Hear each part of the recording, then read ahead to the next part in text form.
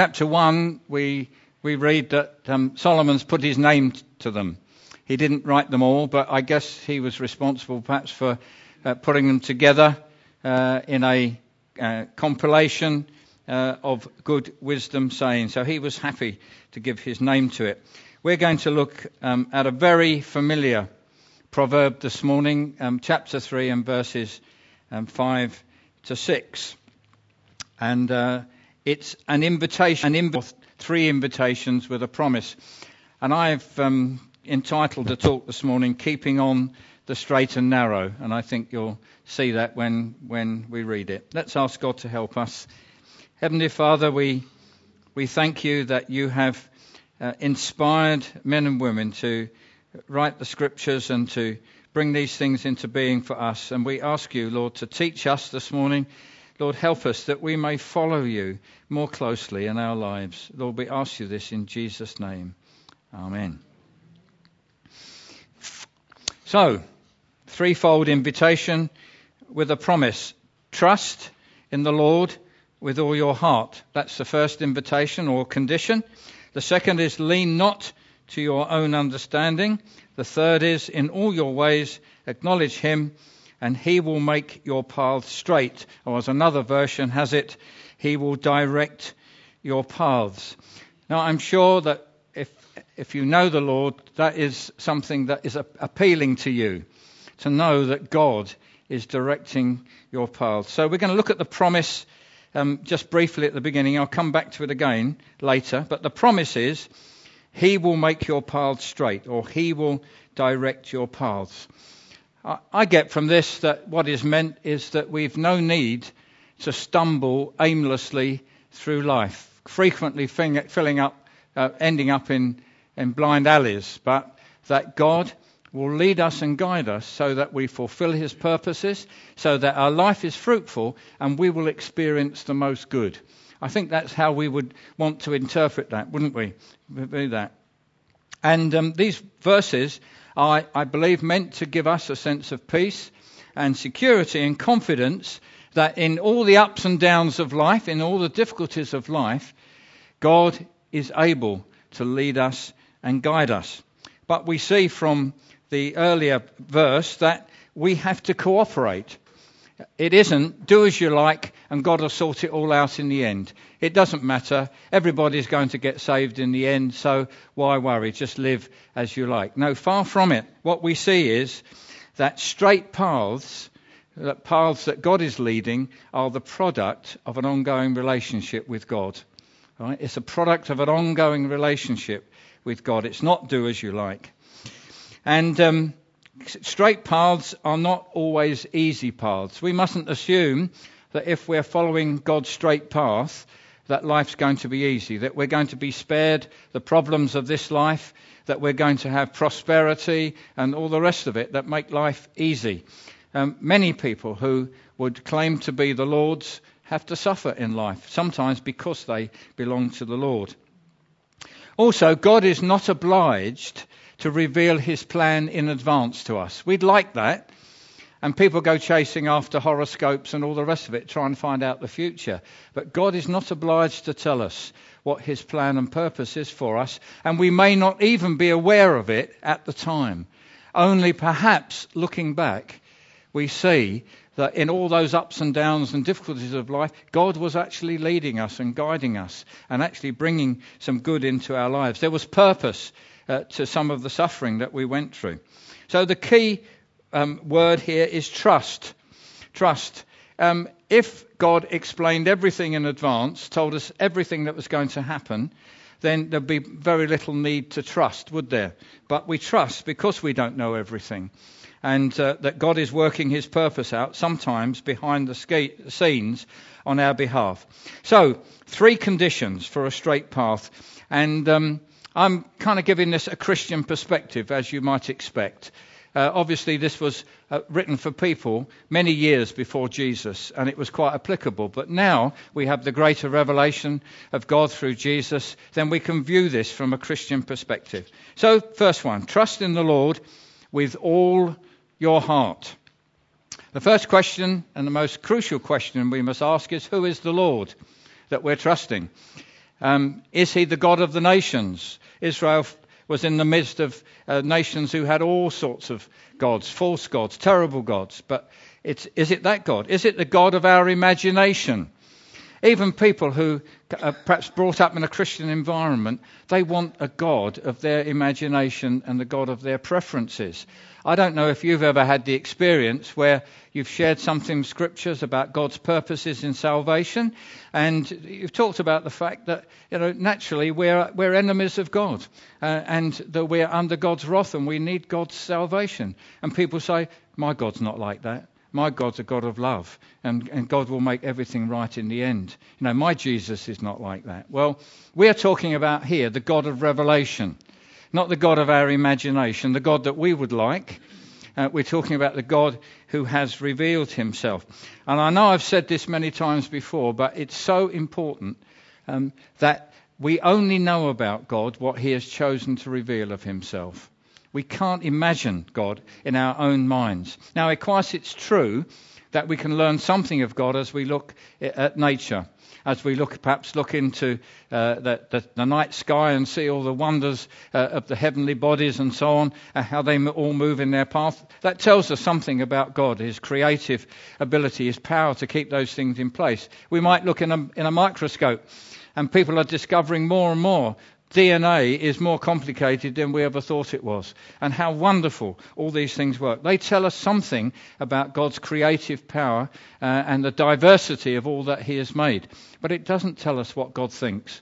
It doesn't tell us God's moral standards, what God thinks of us, what God thinks of his world, what God's plans are for the world. We will never know those unless we listen to what God has to say about them.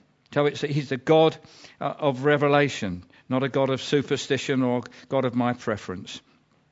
And we read at the beginning of Hebrews, that wonderful couple of verses. In the past, God spoke to our forefathers through the prophets at many times and in various ways. So God is a speaking God.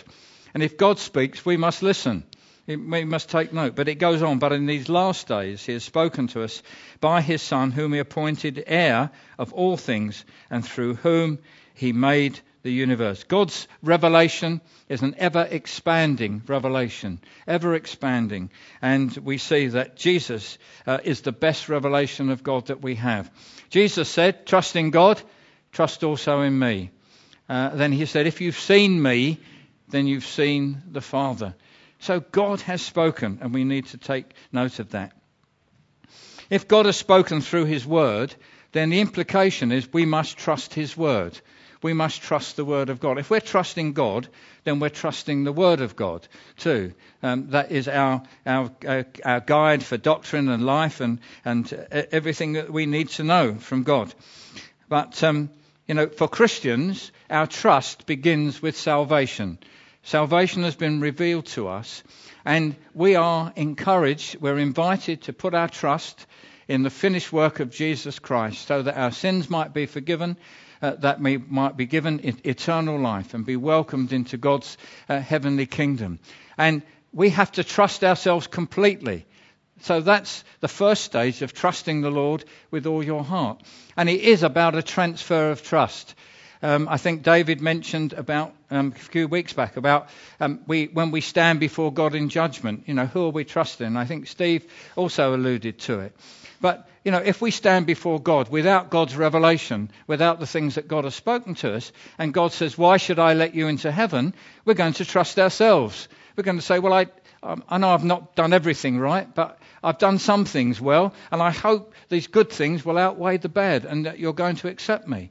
But by God's revelation tells us that all our righteousness is like filthy rags, and that God has provided for us the perfect righteousness in the person of Jesus himself. He is our righteousness.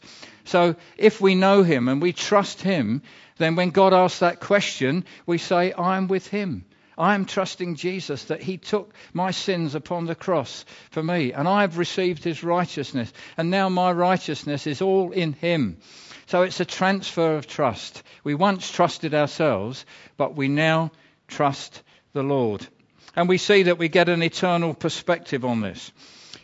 Paul says to the Colossians, set your minds on things above, not on earthly things. For you died, and your life is now hidden with Christ in God. When Christ, who is your life, appears, then you also will appear with him in glory. I love that phrase, for you died, and your life is now hidden with Christ in God. We are inextricably now bound up with Jesus Christ. No one can pluck us out of his hand.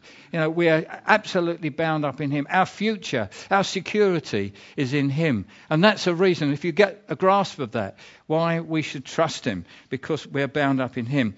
Also, we trust him because we are family. I don't know about you, but occasionally when I'm going on a plane, we do the old thing of walking across the tarmac. Rather than going down that tunnel and all of a sudden you're on the plane before you know it. But when you walk across the tarmac, sometimes I look up, if I'm at the end of the plane, and I look at those little windows where the pilot is, and they're so tiny, aren't they, compared with the size of the plane. But one of these days I'm hoping the pilot's going to be waving at me and he's going to go like that, and I think, because, I have to trust that he knows what he's doing, that he's been properly trained, that he's got his flying hours in, and he hasn't been on the binge the night before, so he's not bleary-eyed. But I trust him because he's an expert. But we don't just trust God because he's an expert. We trust him because he's our Heavenly Father, and we are his children. Does that make a difference? He's not just the expert, but he's our Father. Dear friends, now we are children of God, and what we will be has not yet been made known, but we know that when he appears we shall be like him, for we shall see him as he is. Everyone who has this hope in him purifies himself just as he is pure. Therefore, divine providence, we'll call it, God guiding and leading us through life, is for those who have wholeheartedly, with our whole hearts, surrendered to God in salvation. And we trust the Lord Jesus Christ, that he has removed our sins from us. But life can be hard, can't it? Life can be very difficult. It can be unjust and seemingly pointless at times. We can be very confused. It may seem sometimes that God is not speaking and we'd love him to speak because we don't know what's going on. But in these circumstances, we have to apply divine logic. All right? Divine logic. And it goes like this. If God loved us so much that he was prepared to come to earth in the form of his Son, to humble himself, to be a servant, to be abused, to be misunderstood, then to give his life, a dreadful death on the cross. And if God loved us so much, surely he can look after us in this life. Even when we're not aware of it, even when life seems difficult and pointless. That is divine logic. And Paul mentions it there in Romans 8. He who did not spare his own Son, but gave him up for us all, how will he not also, along with him, graciously give us all things? That's the question. How is it that if God went to such lengths to save us, will he not look after us in this life? Okay, how will he not? That's the logic. So assurance of salvation will convince us that God will keep us on the straight and narrow and lead us safely home. The next point, and lean not on your own understanding. We find that knowledge is increasing rapidly in the world in which we're in. We're in information overload, aren't we, in this life?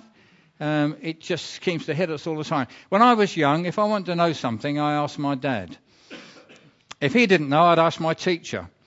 And then if the teacher didn't know, and I was fortunate enough to have a whole shelf full of Encyclopedia Britannica, I might be able to thumb through those and find out something. But today, we Google it, don't we? If we want to know something, how many Googlers are here? Right, who are the Googlers, right? Can you put your hand there? How many non-Googlers here? Now, you be honest. Right, that's okay, that's fine. That's fine. You're probably liberated. But if you don't know, Google is just a computer program where you put some keywords in and lots of sites come up and you can find the information that you want. So we're in information overload. Also, scientific advance seems to be accelerating. New things seem to be discovered all the time, and we get undisputed facts given by experts who, in a year's time, will change their mind about certain things. But never mind. But it's good to note that years ago, that famous scientists, say like Sir Isaac Newton, who discovered the law of gravity, these people believed they were discovering the mighty works of God. Right? They were believers. They were looking at what they were doing and saw they would be discovering the mighty works of God. Well, pursuit of knowledge is good, but we must interpret it through divine revelation. God has given us insights into these things, and that's how we do it. So, chapter 9, verse 10 says, "The fear of the Lord is the beginning of wisdom, and knowledge of the Holy One is understanding." The fear of the Lord is the beginning of wisdom. That's where we start. Paul tells us in Corinthians that man, by his own wisdom, cannot know God. He can never know God by his own wisdom. And also, man will never make sense of life. What is the meaning of life? Well, let's look at that for a moment. I put here the theory of evolution versus God's creational intention for mankind. Just think about it for a moment. The theory of evolution says that millions, if not billions of years ago, in some primeval soup of chemicals, that by some maybe external means, like a lightning bolt or something, life emerged automatically from inanimate chemicals. So life in the form of a single cell. That single cell multiplied and multiplied. Some of those copies were bad copies that are called mutations. And then by natural selection, different animals and things began to be produced until you get to man. And here we are as a result of accident, bad copies and mutations, whatever you like. There's no plan. There's no purpose to it. How terrible. And to be honest, we're all freaks of nature, aren't we? Some are more freaky than others, but we're all. That's the conclusion, isn't it? There's no plan, there's no purpose to it. But we see, if we read Genesis, that God had a plan and a purpose for this world, which He has revealed to us through His Word, and we're part of that plan and purpose. It's absolutely fantastic that that's so, that we're part of God's plan and it's part of God's purpose. So that's so important that we don't lean to our own understanding or the understanding of the so-called experts. Then moral foundations, that's another issue. What do I mean by that? Well, I mean that God as creator has a right to say how things should be. He is the creator and the sustainer of life, and therefore He has a right to say how things should be, and particularly how people, human beings, should behave. And the thing today is we're making it up as we go along, aren't we? We're making the rules up as we go along. We're ignoring God's basis for morality, and we're making it up as we go along. The church is the custodian, has been the custodian of this truth over centuries. The truth of God, the revelation of God. We are the keepers of this truth. And years ago, the laws of our nation were largely based on this revelation. But now, the church is told that you're out of step. You're out of step with modern society, particularly on issues of marriage and sexuality. You're out of step and you better soon get into line, because you're out of step with modern society. I'm pleased we are out of step, frankly, because our understanding is from God. We don't lean to our own understanding or society's understanding, but we hold to the Word of God. In all your ways, acknowledge Him. If you're like me, even though I know it's wrong, I do things that I know are wrong, I compartmentalize my life sometimes. I think this is God's business, so and that's this is my business, and if this is God's business, we better pray a lot about this. But this is my business. Sometimes I might pray about it, but when the writer says "in all your ways," it infers that God is interested in the whole. Right? God doesn't see things as sacred and secular. God is concerned for our whole lives, and Jesus even said, didn't He, that even the hairs of your head are numbered. that God knows the number of hairs on your head. So God is intimately involved with us. And God controls our destiny. And we need to have an understanding of that. And I was thinking, how do we help ourselves acknowledge him in all our ways? How do we do that? If you get to discuss this in cell, there's an opportunity to share some ideas on that. But I've just given two things here.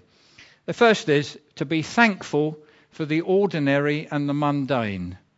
Okay? Thankful for the ordinary. If I was to say, let's all stand and let's give thanks to God for something that you're really, God has blessed you in this week or this month, we'd all be racking our brains for something big, some miracle. Aunt Bertha's big toe's been healed, and somebody put some money through our door because we were desperate, we didn't know who it was, but I think it's helpful if we thank God for the ordinary and the mundane. So when we wake in the morning, we immediately say, thank you, God, for a night's sleep. Thank you for keeping me through the night. Thank you, I've got breath this morning. I have a measure of health. Lord, thank you for the warmth, for the clothing. Lord, thank you that I have a sense of security in my home. Thank you I have the prospect of breakfast. And go on like that. And just thank God for the ordinary things of life, because he's the provider of them all.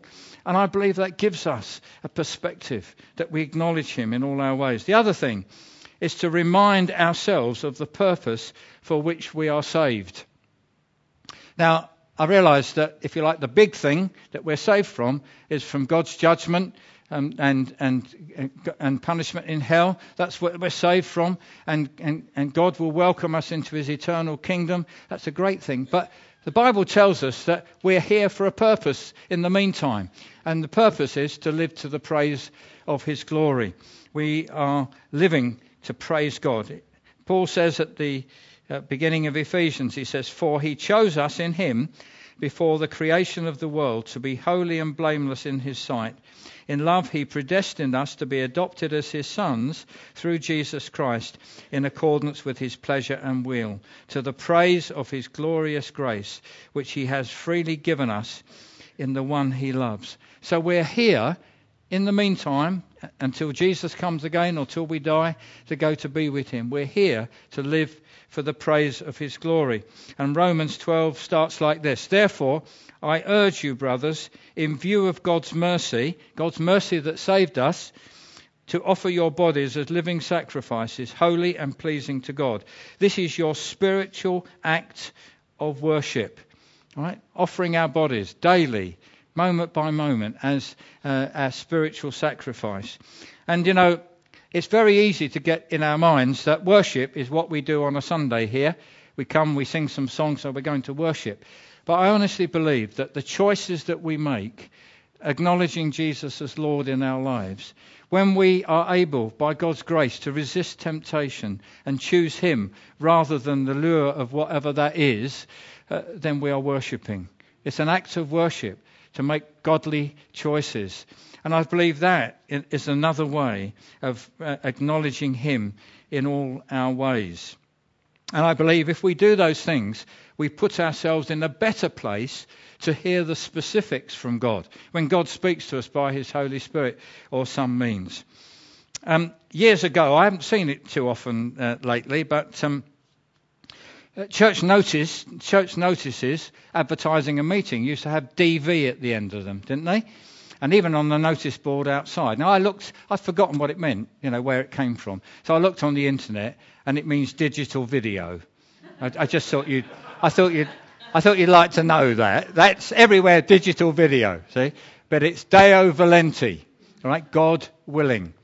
So people were acknowledging, we don't do it now, but people were acknowledging we're having this meeting, God willing, if God wills. And if you read James, and I've given the reference there, you'll see that James said, don't be so proud that you can say, well, we're going to do this and going to do that. You'll only do it if it's God's will for you to do it. So that can be helpful, can't it? Right, and he will make your paths straight. A straight path that glorifies him. I think we've seen that so far, haven't we? That it's God's purposes. It's so that we're fruitful, so that we glorify him. And the writer to the Hebrews said, let us run with perseverance the race marked out for us, or the path may be marked out for us. I'd like to suggest that there are two major dimensions to this path, God's will for us. The first dimension applies to all of us.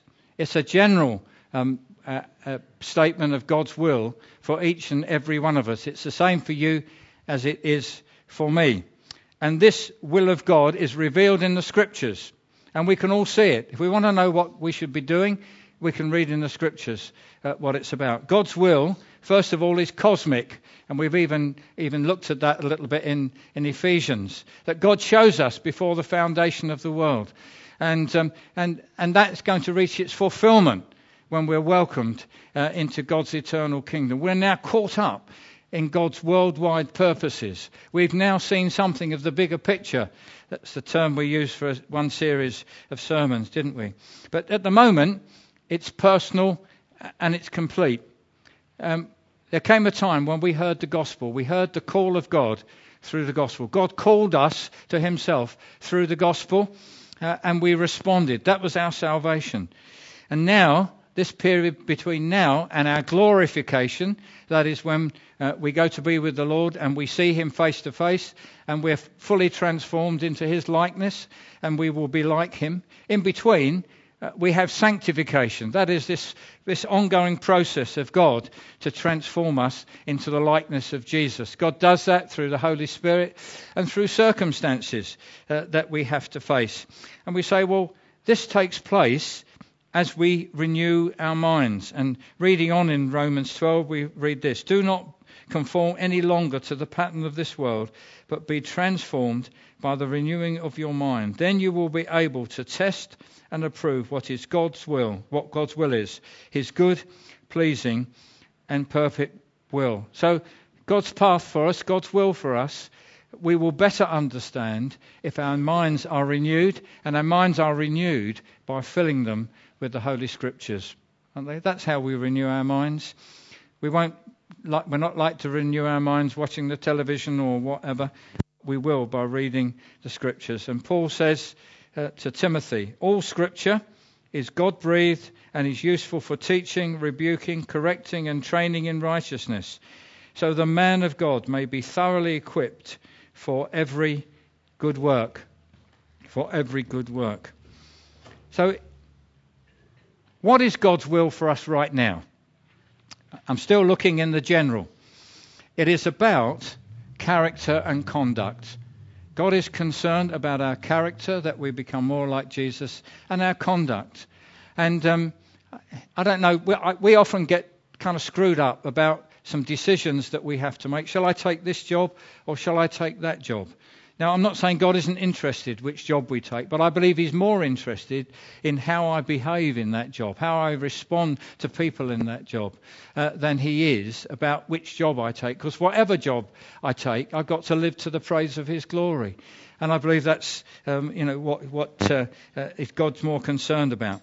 So we have a scripture which tells us what God's will is. It says, Paul speaking to the Thessalonian church, be joyful always, pray continually, give thanks in all circumstances, for this is God's will for you in Christ Jesus. That applies to us all. It's not personal or particular in that sense. But if we look at that, maybe the particular path that is special to our lives. And we can look in the Bible and we can see people of faith. God seems to have plans for them. They didn't always know about them at the time, but he did. People like Abraham, Joseph, Moses, David, Gideon, and later, of course, Jesus himself and the Apostle Paul. We get a sense that they were working to a plan that was a divine plan that they were seeking to fulfill. I guess the question is, do we have to discover it? Do we have to? If God's got a plan for us, do we have to discover that plan? I alluded to people and horoscopes and things like that, but people get themselves in such a state, because they want to know the future. To be honest, I don't want to know the future. I just want to know my future's in God's hands. That's all I need to know. If we'd known in advance some of the, unfortunate things that happened in our life, how would we worry about them all the time that things are coming? We actually don't need to know. And what an example would be the character of Joseph. Joseph in Egypt. And you remember that Joseph was sold into slavery because his brothers were jealous of him. And he arrives in Egypt, seems to go all right for a while. Then he's falsely accused. He's put in prison. He languishes in prison. He's forgotten. He's left there longer than he might need to be. But all through that, he honoured God. He trusted God. He had no idea what God was doing with him. Eventually, he was released from prison and given a very high place in the nation, the next in command under Pharaoh. And by that means, he was able to save that nation from famine, bring his family into Egypt to save them as well from the famine. And his brothers were really nervous that Joseph was going to get his own back on them for all that they had done. But this is what Joseph said. You intended to harm me, but God intended it for good, to accomplish what is now being done, the saving of many lives. So then, don't be afraid. I will provide for you and your children. And he reassured them and spoke kindly to them. So it's an illustration that Joseph didn't know what was happening, but he trusted God. And in the end, God was able to show him the purpose for his suffering and for the difficulty he was in. And life is not an ideal blueprint. I think some Christians think that God's got a plan for them, and if by mistake or deliberately they wander from it, then they're damned. You know, they can never get back. They'll always be regretting that they strayed away from God's will in their life. I understand that feeling. But what we need to understand is that God is so sovereign, absolutely sovereign. There is nothing he cannot do, that if we repent of that, if it's sin, we repent of it, and we come back to God, then we're right in the centre of God's will again, once again. Because God is even able to use our mistakes to bring about his purposes. And we've got that verse again in Romans 8. And we know that in all things, God works for the good of those who love him. So it's all things. Even my mistakes, even my disobedience, yes, it's all things. All things. God is able to work for the good of those who love him, who have been called according to his purpose.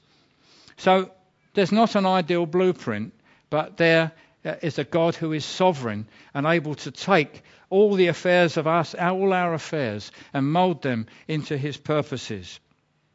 Our straight path may involve suffering. I alluded to that earlier. Many Christians who are following God's way around the world are suffering. Jesus himself, who we would say followed the Father's plan absolutely, perfectly, it was a way of suffering for him. But it had a purpose. It had a redeeming purpose. And the Apostle Paul, when he was confronted by Jesus on the Damascus Road and he was converted, very soon he was told that even as an apostle to the Gentiles, the non-Jews, that he would have to suffer many things for the sake of the name of Jesus. But suffering can have a purpose if we are on God's path, part of his good and perfect will for us. Also, we trust that God is able and he will deliver. Right? God is able to do it. God is able to keep us on the path, to make our path straight, and he will deliver. And there's a number of scriptures I've put there, but just the first one, Philippians 1:6, being confident of this, he who began a good work in you will carry it on to completion until the day of Christ Jesus. It's a bit like this divine logic again. Would God set us on this path? Would God save us? Would God start a work in us that he wouldn't finish? There's no logic to that, is there? God will finish that work. All right? Sometimes in spite of us, God will finish it. And there's some other scriptures there. Just to finish, just very briefly, and I trust that you may get some time to talk about this in cell, but guidance and decision making, it's a great big subject, but I'm only going to just touch on it briefly, just to kind of round up. Firstly, our lives are hidden with Christ in God. Remember we read that? You died and your life is now hidden with Christ in God. So Jesus' destiny is our destiny. His future is our future. And his wisdom is our wisdom. Paul tells the Corinthians, it is because of him that you are in Christ Jesus, who has become for us wisdom from God, that is our righteousness, holiness and redemption. And there are other scriptures there that tell us that Jesus is our wisdom. I mean, one of the ways that we might apply that is like those who wear the wristband WWJD. Anybody got one of those? WWJD wristbands? What would Jesus do?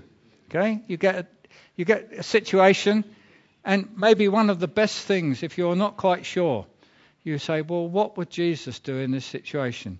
It might be difficult if you're going to buy a bicycle, and it's this bicycle and that bicycle, and they're both the same price. That may not help you. But if you're concerned about how much money you spend, what you do with your money, where your priorities are with money, then what would Jesus do may help us. And how we respond to people who are nice to us, people who are nasty to us, how do we respond to them? How should we act? Well, it's not a bad thing to say, what would Jesus do? So Jesus is our wisdom. But another thing is that God wants us to mature as Christians and to mature to a point where we're able to make godly decisions.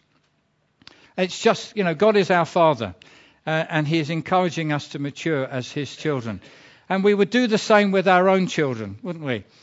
When our children are very small, we make all their decisions for them, don't we?